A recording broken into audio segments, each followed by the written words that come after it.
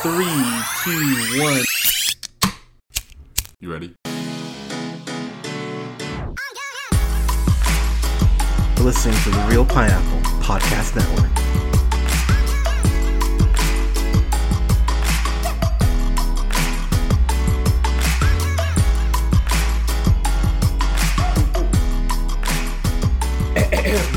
Good evening, everybody. Thank you so much for listening. This is the Real Pineapple, and this is your humble host, Hunter, here. I've got over... Okay, you know what? Let's just get this over with. I've got a review for Elvis, which is directed by Baz Luhrmann, who you, of course, know from directing Moulin Rouge, which is excellent, by the way. Romeo and Juliet. Oh, yeah, he did do Australia, didn't he? Australia. The Great Gatsby. So he actually hasn't directed anything since The Great Gatsby. So that was 2013. So, look, I have made my feelings about Elvis very clear. He just stole black music and went ahead and put a very white coat of paint on it, and went ahead and profited and made a bunch of money. You know, good for him. But when I heard they were doing this biopic, my first thought was, okay, I feel like you need to make this a miniseries because it is Elvis, and despite my personal feelings on the gentleman, you know, there is a lot to go ahead and cover in theory. So I will be the first to admit again, like I went in this with a bad attitude. I just went, I don't care. I don't want to see this. I could give a shit. And after getting out of this movie, I've got to admit, I feel the exact same way because god damn it. Here's the thing, y'all. Austin Butler, who plays Elvis Presley, that is the bit of credit I can actually give to this film. I'm not saying his performance is, you know, Oscar worthy. It's not, by the way. I'm seeing some people go, it's as good as Rami Malek, which, by the way, Rami Malek's performance wasn't Oscar worthy, even though he fucking won. Will Smith has an Oscar too, so the fuck what doesn't mean he deserves to win. But Rami Malek, I didn't think was a great, or even a good Freddie Mercury. Some people are comparing this to Taron Egerton's Rocket Man, and it's not even fucking close. Egerton is light years ahead of this portrayal. But what I do have to give Butler credit for is a lot of the dance stuff where he's like swinging the hips and staying up on his tippy toes and all that. Like a lot of the actual movements of Presley, because I was really looking as closely as I could for that. And it looked like he did a large portion of those bits. So I have to give him a ton of credit for that. The biggest issue, or one of the biggest issues with this movie, is Tom Hanks playing Colonel Tom Parker. And look, I'm such a huge fan of Tom Hanks. I've talked about him on the show dozens of times about how he's one of the greatest actors that we've had in the last 40 years. He's a genuine national treasure. He's America's dad. He should be fucking ashamed of himself for this fucking movie. He is horrible in this movie. And the thing is, he's in a fat suit, and it's really distracting. Like in a lot of cases, watching stuff, I can kind of go like, all right, I've seen this enough that, you know, it just doesn't distract me anymore. But the more I kept seeing him, I'm like, man, that the makeup's not good on this. He looks kind of like what's his name, a fat bastard from the Austin Powers movies, and like the makeup's even like. The makeup should be better than Fat Bastard considering we're in 2022, and it's not. I know he's lost a lot of weight, but goddamn, this was a role that John Goodman would have fucking crushed. And that's all I kept thinking the whole time is, man, I'm sure John Goodman has a little bit of time in between heading back to South Carolina to shoot Gemstones season 3, and the fact that no one reached out to him. There's plenty of heftier actors in Hollywood that could have done this role. So getting Tom Hanks, the only thing I can assume is that they went, well, Austin Butler's not, you know, a household name. We got to go ahead and bring some credibility to it. So let's get Tom Hanks. But really, all it did is it just took away from Butler's performance for me. And that's quite frustrating because the first, I would say, oh God, hour of this movie is just fucking odd. And it's really just dumb because it shows Elvis as a kid and, you know, he's a big comic book fan, which I do remember reading that he actually did like comic books, but they have him dressed up as, you know, Shazam, Captain Marvel Jr. back in the day.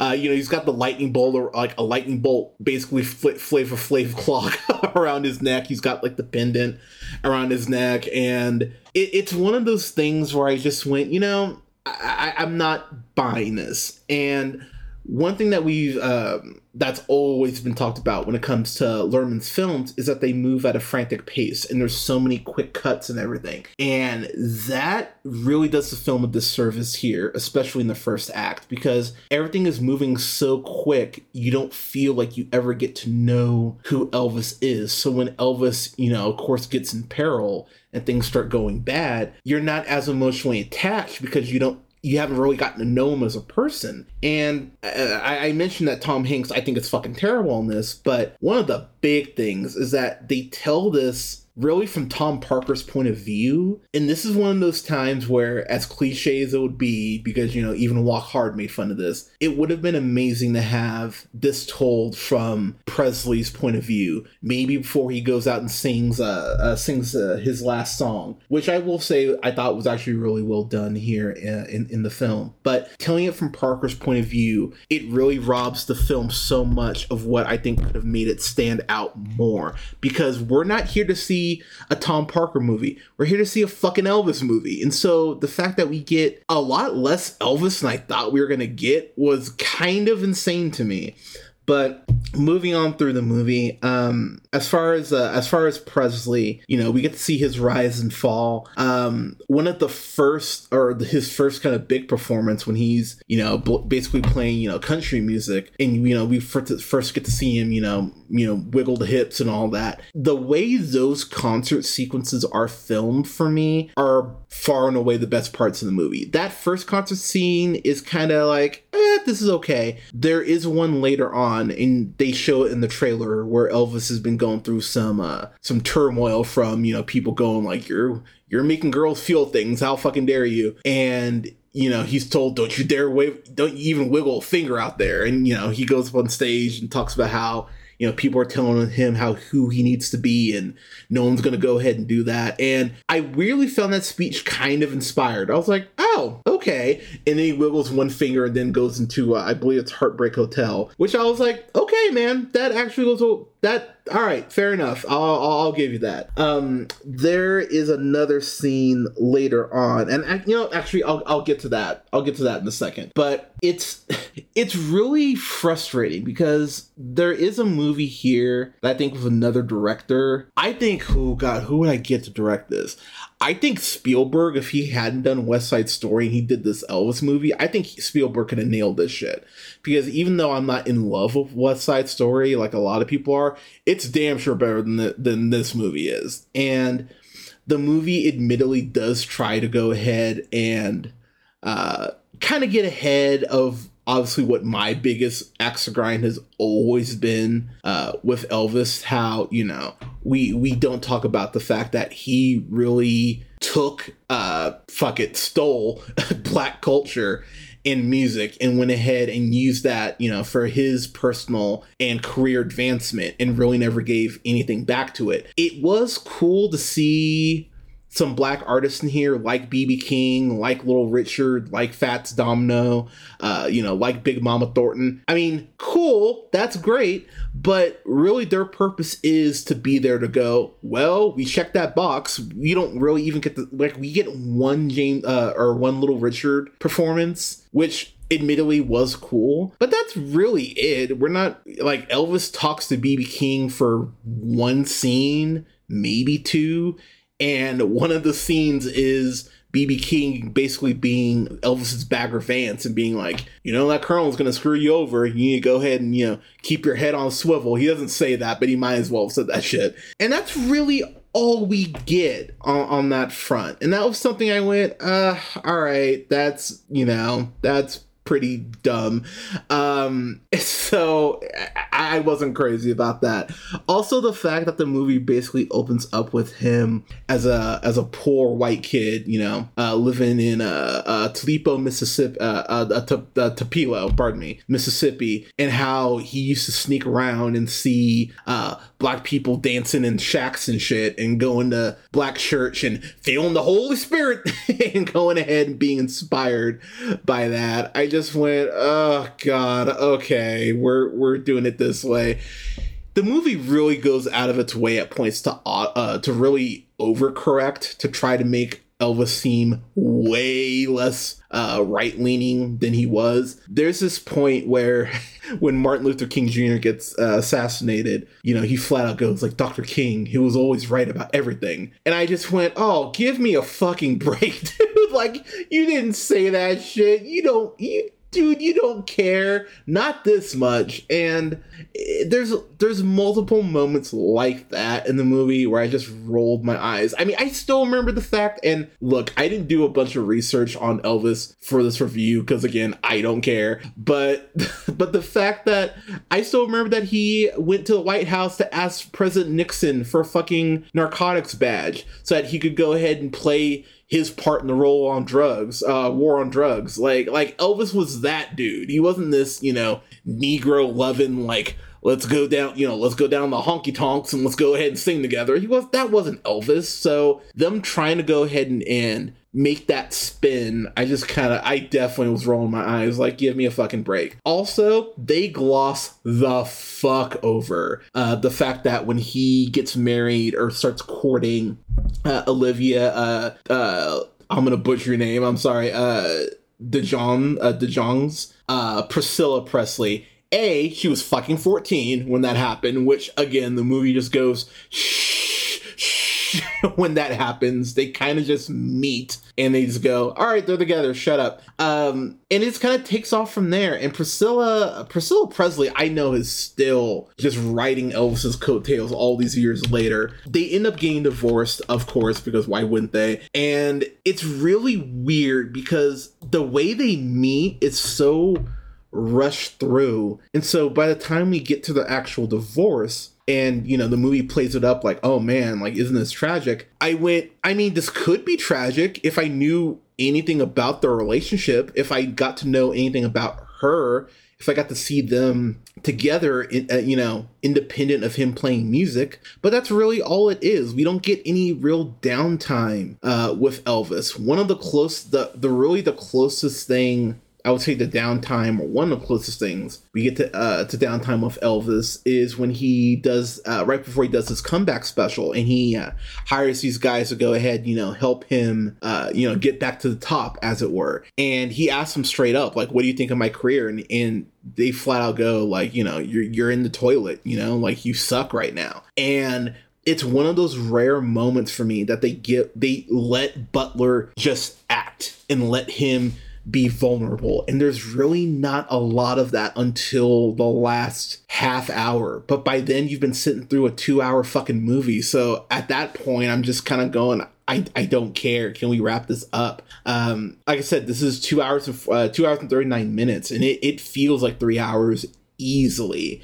God, I'm trying to think of what else. Hanks really does sink a lot of this for me. I'm sure this was made in some parts in earnest, but at the same time, if you can't execute, that doesn't fucking matter. This was written by Baz Luhrmann, Sam Bromwell. This is their debut as a screenwriter. And then Craig Pierce was another writer on it. He wrote on Romeo and Juliet, Moulin Rouge, The Great Gatsby, Charlie St. Cloud. Holy shit! Oh, that's not good. And then wrote this. And then the other writer was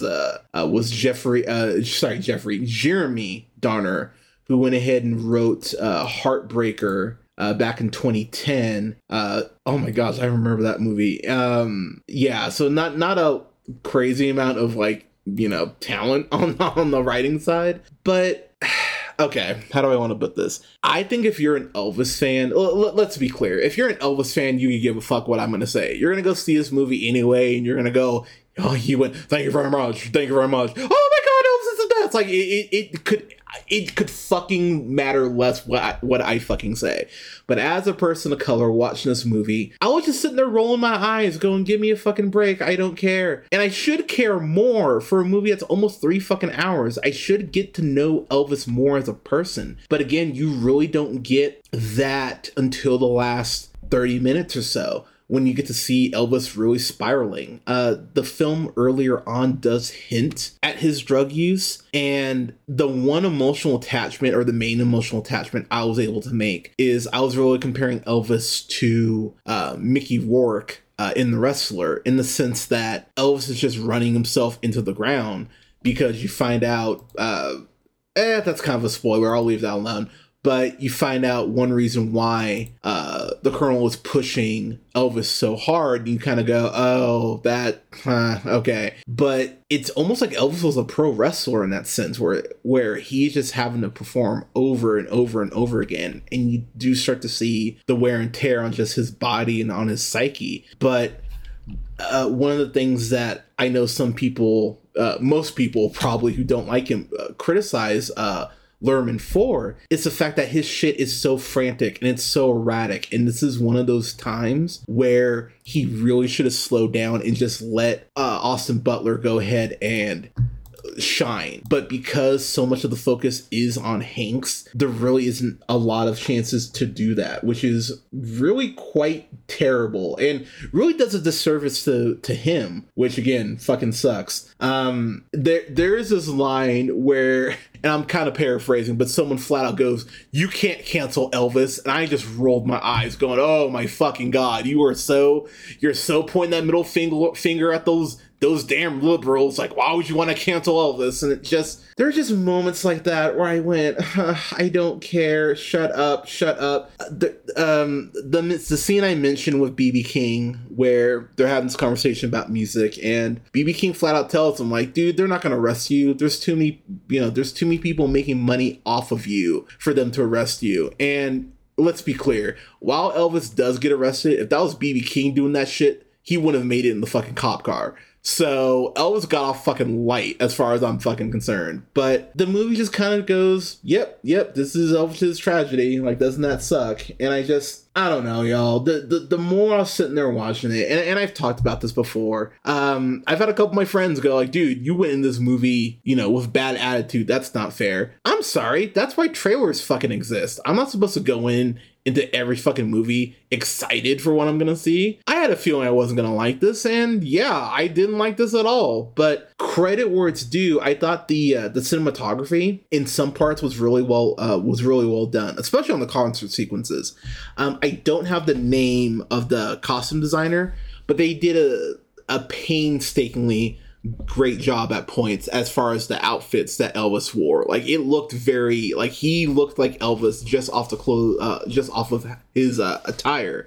But there's a lot of stuff that they just don't touch on at all, which I would think for a 3-hour fucking movie you would. They don't get into the Memphis Mafia really at all. They're just a bunch of random people who, Elvis knows are always hanging around, but they don't talk about they kind of have one throwaway line about how, he's supporting all of them. They kind of get into it with him and his mom and their tumultuous relationship, but that's not even really addressed nearly well enough for my liking before she dies. Elvis's mom died. That's common knowledge. Shut up. It's not a spoiler. But there's so much start and stop at certain things where I went, yeah, a little more clarification on that would have been nice. His dad, even, who ends up becoming, is the one who's supposed to be in charge of his money and making sure he's being taken care of and all that. His dad just drops a fucking ball. And by the time Elvis finds out, you just go, oh, wow, that fucking sucks. But there's never really any follow-up on that.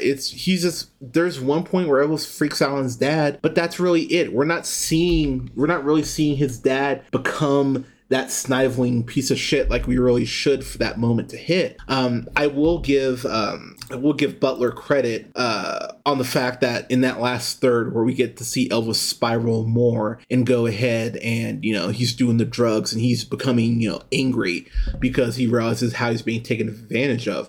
Those are some of the parts where he really gets to shine the most. And I went, oh, okay, like this is actually good. I mentioned it earlier, but the comeback special, that's my favorite sequence in the movie by a sizable margin. It felt like that was one of the few times where Lerman went, all right, I'm going to let my actor be his, really become Elvis. And there is a presence that Butler brings in that scene that does feel very Elvis Presley-esque. And I was like really sitting there going, oh, wow, I'm shocked that, this is happening right now. But, they never touched on any of Elvis's other girlfriends, of which he had several. They don't talk about the fact that Elvis was like a legendary eater. Like, there's no peanut butter banana sandwiches. There's no him. There's really no fat Elvis in this movie either until like the last 5 minutes basically of the movie. Like, Butler's basically the same size the whole film. And Butler's going from, Elvis died when he was 42,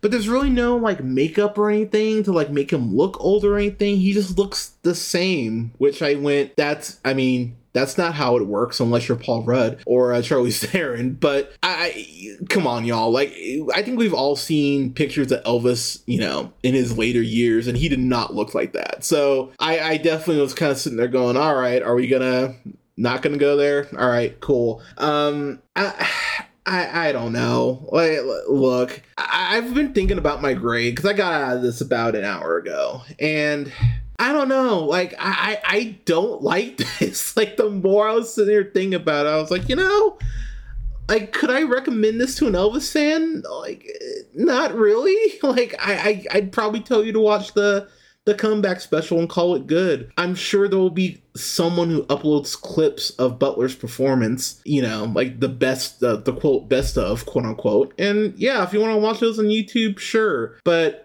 I saw this at, Discount Movie Tuesday at Cinemark. I paid $5.50 for this. And yeah, $5.50, was it worth $5.50? I guess, sure. But, that equates to basically renting this shit at home. So even if for an Elvis fan, I would say, yeah, rent this at home. There's really nothing that warrants a theatrical experience. And I can't believe I'm saying this because, Tom Cruise and because the people who love this movie have been fucking annoying about it. Thank you, Nathan.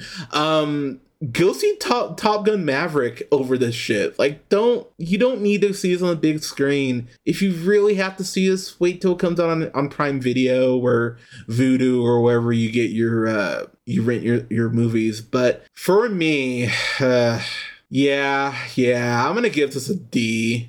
A D for just dumb. I just didn't care. And at the end of the day, even for something I don't care about, if I feel like I learned something about the artist, I can at least go like, oh, all right, at least I feel like I learned something. I really didn't feel like I learned something at all. It felt like very much like a fluff piece to go, hey, black people, like, see, Elvis had some black people in his band eventually. Isn't that cool? He probably only paid them 3/5 of what they're worth. Like, it's just like, shut up.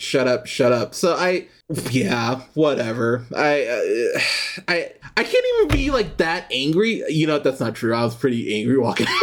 Never mind. What am I talking about? But yeah, if you have to see this, rent it. But this is something I'll never watch again. If someone told me like, hey, you want to go see this with me? Even if they were buying dinner afterwards, I'd be like, I'm good. I don't need to see Elvis again. But yeah, this is a movie that exists. So, Elvis, have you seen it? What did you think of it? Let us know in the comments. You can follow yours truly on the Twitter at JHunterRealPineapple. Don't forget to like both of our pages on Facebook at The Real Pineapple. That's REEL Pineapple and Real Pineapple Games. Don't forget to subscribe and let us know what you think of the show. You can find us most places you listen to podcasts. SoundCloud, Apple, Google Podcasts, Podbean, Stitcher, iHeartRadio, Spotify, Amazon Music, and TuneUp. Samsung podcast now at The Real Pineapple. Oh yeah, guys, is there anything else I want to push? Oh yeah, find me on Letterboxd at Black Shazam, and you can find me on TikTok at Black Shazam 775.